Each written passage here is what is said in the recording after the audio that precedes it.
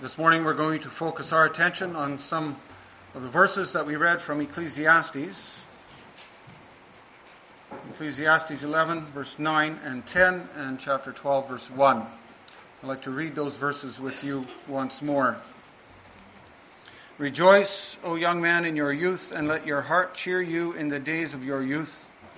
Walk in the ways of your heart and in the sight of your eyes. But know that for all these things God will bring you into judgment. Remove vexation from your heart and put away pain from your body, for youth and the dawn of life are vanity. Remember also your Creator in the days of your youth, before the evil days come and the years draw near, of which you will say, I have no pleasure in them.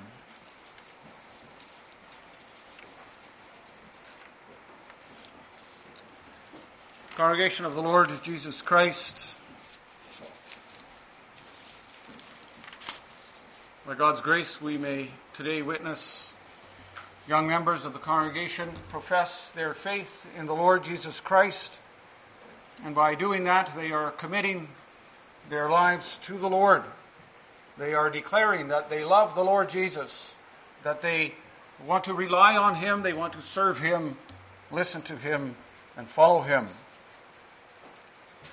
There's not too many people in the world who would like to do that. Many people think that when you follow Jesus, that just means you have to live a dull life. You can't do this and you can't do that. Many people think that being a Christian is no life at all. Well, the Bible tells us something different.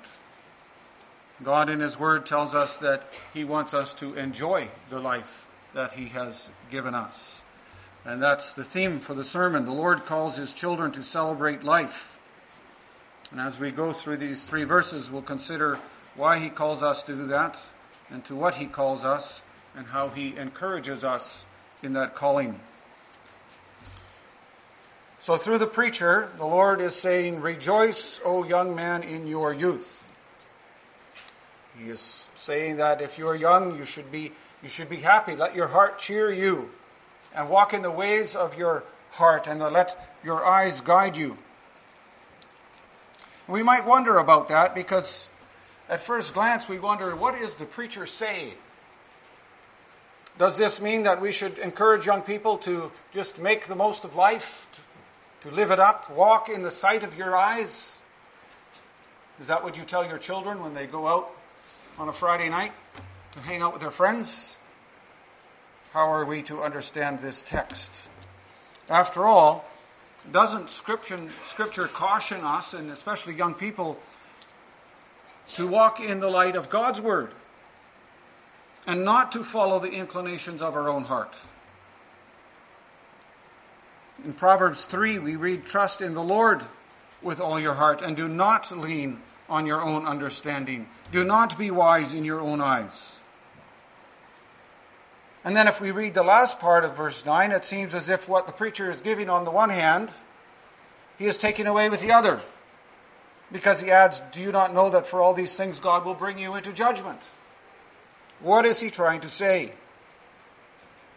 Is he trying to use fear to make us behave? Our congregation and young people of the church, we need to keep in mind who the preacher is and whom he is addressing. The book of Ecclesiastes is, of course, a book for everybody, a book for all people. But keep in mind that he is the son of David, chapter 1, verse 1. He is king in Jerusalem. So he is a member of God's people addressing God's people. And here in this passage, he is in particular addressing a covenant child. We would say he is speaking to the youth of the church. He is speaking to young people who have been chosen by God to be His children. He is speaking to those who have the sign of the covenant, the promises of the covenant.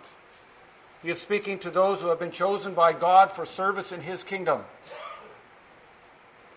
He is speaking to those who can sing the words of Psalm 1, as we did at the beginning of the service. He is addressing everyone who confesses faith in God.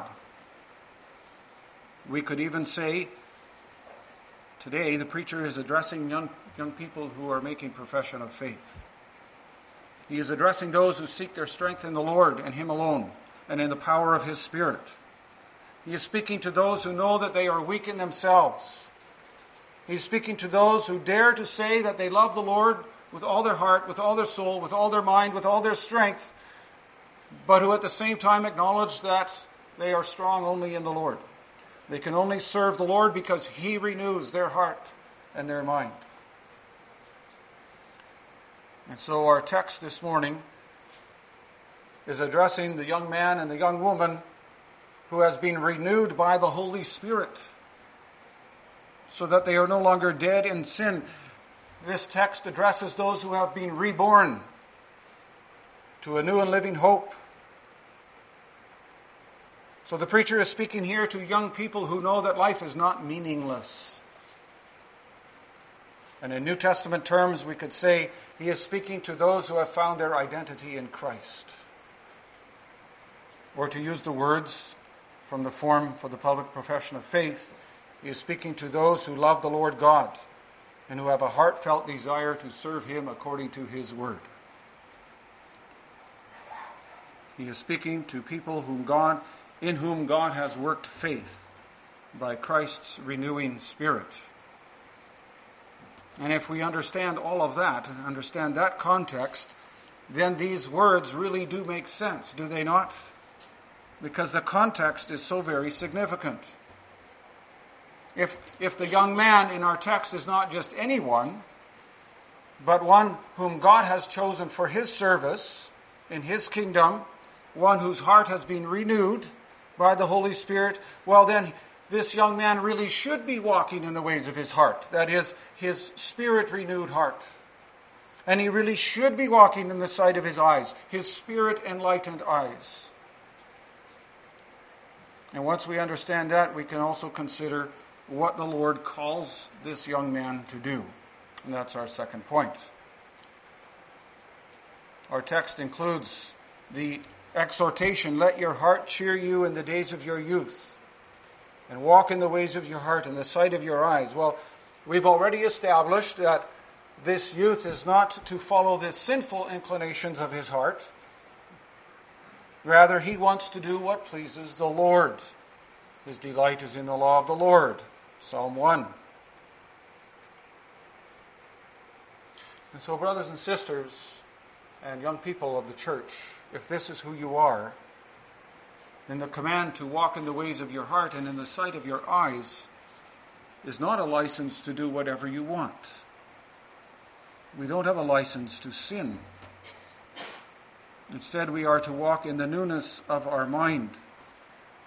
To use the words of Paul in Ephesians 4, to put off the old self and put on the new self, created after the likeness of God. Or to use the words of Colossians 3, if you have been raised with Christ, seek the things that are above. For your life is hidden with Christ in God. And then Paul goes on to say, put to death what is earthly in you. And as God's chosen ones, holy and beloved, put on the clothing of righteousness. So, for the young man or the young woman whom God has chosen, the law of God becomes a delight. Doing the will of God and following the Lord Jesus is something that gives joy and satisfaction. And such a person then does not take delight in sin, but fights against it. He tries to kill off his old nature because he knows that the remnants of sin in him grieve the Lord and the Holy Spirit. And it's from this perspective that the preacher tells young people to enjoy life, to enjoy their youth. And that's because when you're young, you're strong and vigorous. That's the norm. Right? Chapter 12 speaks of the days of darkness, which are obviously the days when we become old. And that doesn't mean that old people cannot enjoy life. But the preacher is saying you are only young once, so make the most of it. When you're young, you have lots of energy, and old age will come soon enough. And note well, the preacher is not saying enjoy life because you're young, but he says enjoy it while you are young. Enjoy the life that God gives you now. Because your redemption is real. Your salvation is real. Your peace with God is real and genuine. And life in Christ is not worthless or meaningless. You've been renewed in the Lord Jesus Christ. So make the most of your youthful energy and strength, and seek the Lord with that strength and energy, and enjoy every day that you have been given. The preacher writes in verse 7 of chapter 11 that light is sweet, and it's pleasant to see the sun. In other words, enjoy the sunrise and enjoy the creation that God has made for you. Take delight in it. Allow yourself to experience the good things that this earth has to offer. A believer ought to be able to enjoy a sunset more than anyone else, or the sounds of an orchestra, or a good meal with a glass of wine. Why? Because the believer acknowledges that God is the source of all these things. The wonder is that God has provided this for us. It's not a sin to enjoy the good things in life, as long as we don't make enjoyment an end in itself. It's one of the great ironies of life that as long as we seek satisfaction and enjoyment, we will not find it. Your heart will never be satisfied with things, because you were created to be satisfied in God alone, the one who can give you all things. And so when Scripture tells us to rejoice in our youth and enjoy that time of life, it's an encouragement for us to seek God with all the energy that we have, and to do it with all our heart, soul, mind, and strength. And in order to do that, the preacher says we have to remove vexation from our heart and put away pain from our body. And that's because being young is in and of itself not the key to happiness. It's not a guarantee of happiness. Not all young people enjoy their life. And growing up isn't always easy. It never has been. And in today's world of social media, it certainly doesn't make it easier, does it? And that's something that we as parents should keep in mind. I know it's easy to be hard on your own kids, to put your foot down, to be strict, to have high demands. That's often our instinct. And I know we cannot give happiness to our children, but if we are not careful, we can make things more difficult for them. And we can cause them anxiety and pain. And that word that the preacher uses for anxiety has to do with anger or resentment.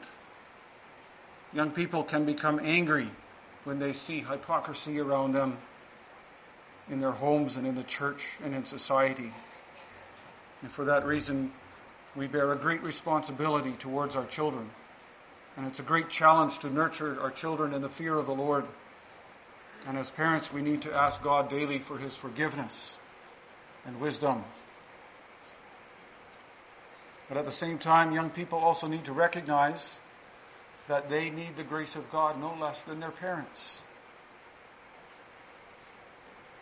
There's more to the preacher's reference to anxiety, more than what we would call the normal difficulties of growing up. Anxiety and pain can also be caused by becoming entangled in sin. Sometimes we get caught up in sin. We walk into a situation not aware of how bad it can be or how dangerous it is. And before you know it, you're entangled. You're caught up in it. And that can cause a lot of anxiety. It can steal the joy from your life and the enthusiasm from your life. Because often when you're young, you don't have the maturity to be able to deal with these things. And so the preacher calls us to remove or banish anxiety. It means to take decisive steps, to throw away trouble and sinful inclinations. It takes a lot of effort to remove ourselves from entanglement. The preacher also says you must put away pain from your body. He's talking here about the things that you can do to yourself that harm your body and even shorten your lifespan. Things that remove pleasure and happiness from your youth. I'm pretty sure I don't have to give you a long list of examples. You know these things yourself. And your parents probably talk to you about them as well.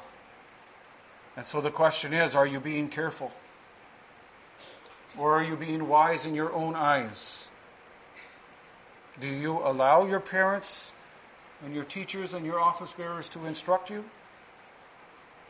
Or do you think that you know better? Remember who you are. And remember who the preacher is addressing. Young people of the church, you are God's chosen children. You have been joined to the church through baptism. You are being sanctified in Christ Jesus, separated from the world for the purpose of living for God. And it has pleased God to give you a youthful desire to love life and to enjoy life. God gives to young people the gift of optimism, of desiring the most out of life, the gift of energy. And the Lord doesn't expect you to squash those gifts.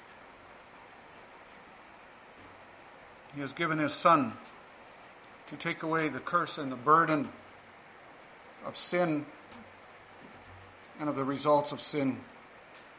And He has taken that away so that you can enjoy life, that you may enjoy it, the life that He gives you already here and now.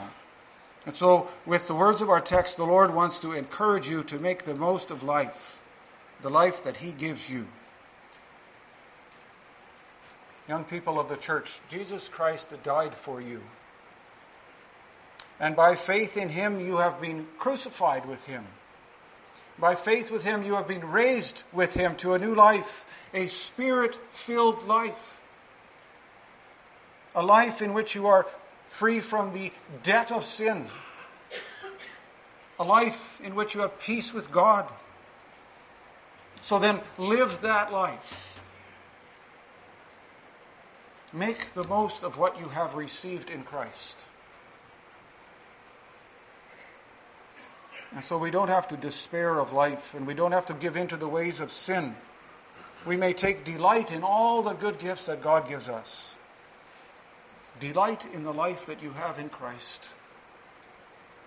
Know that in Him your life has purpose and it has meaning. He has made you who you are for His sake. So then also think about what God wants from you. And be encouraged that He wants you to rejoice in your youth.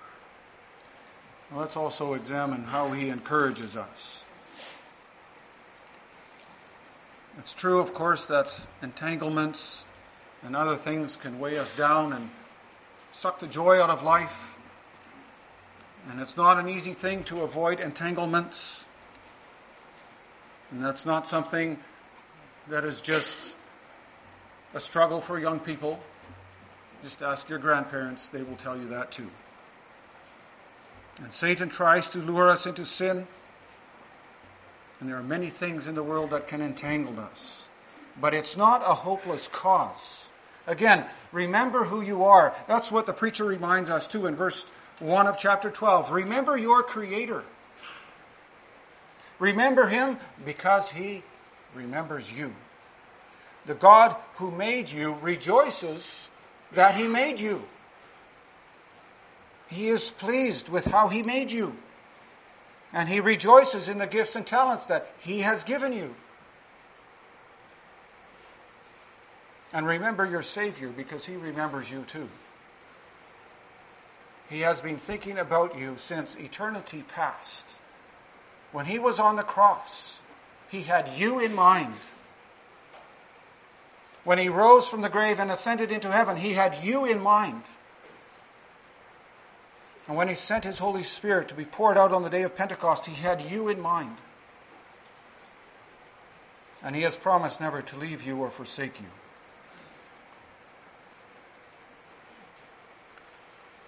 We read some verses from Acts chapter 2.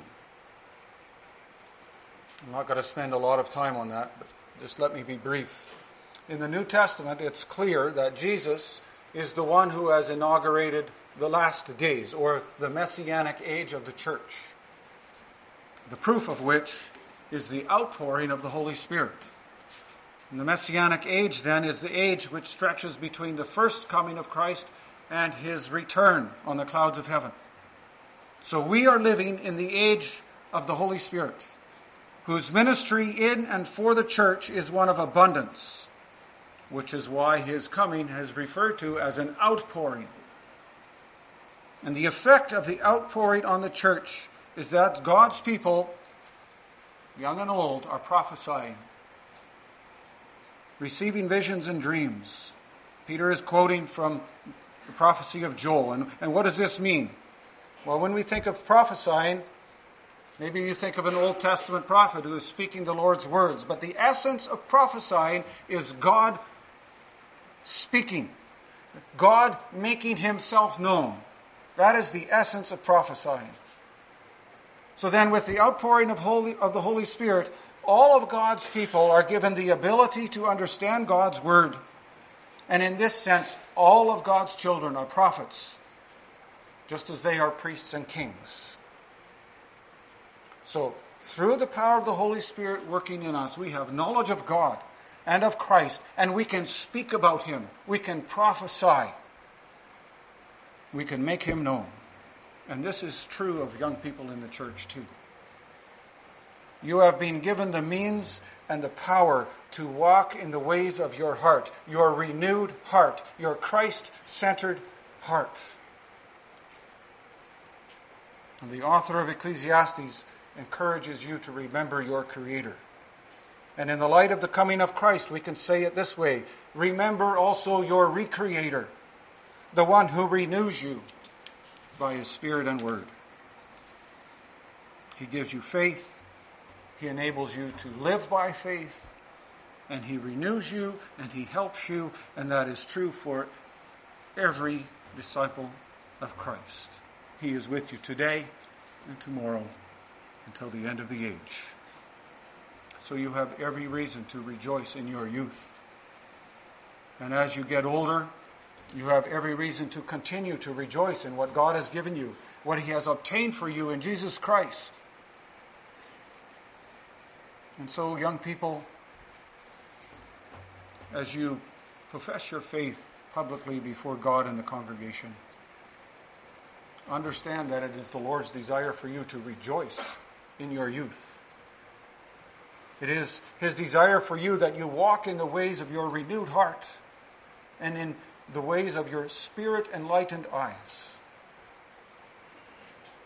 And when we keep that in mind, then we can cheerfully and gladly rejoice in the life that God has obtained for us in Christ. And that is true for everyone who follows Jesus. Amen.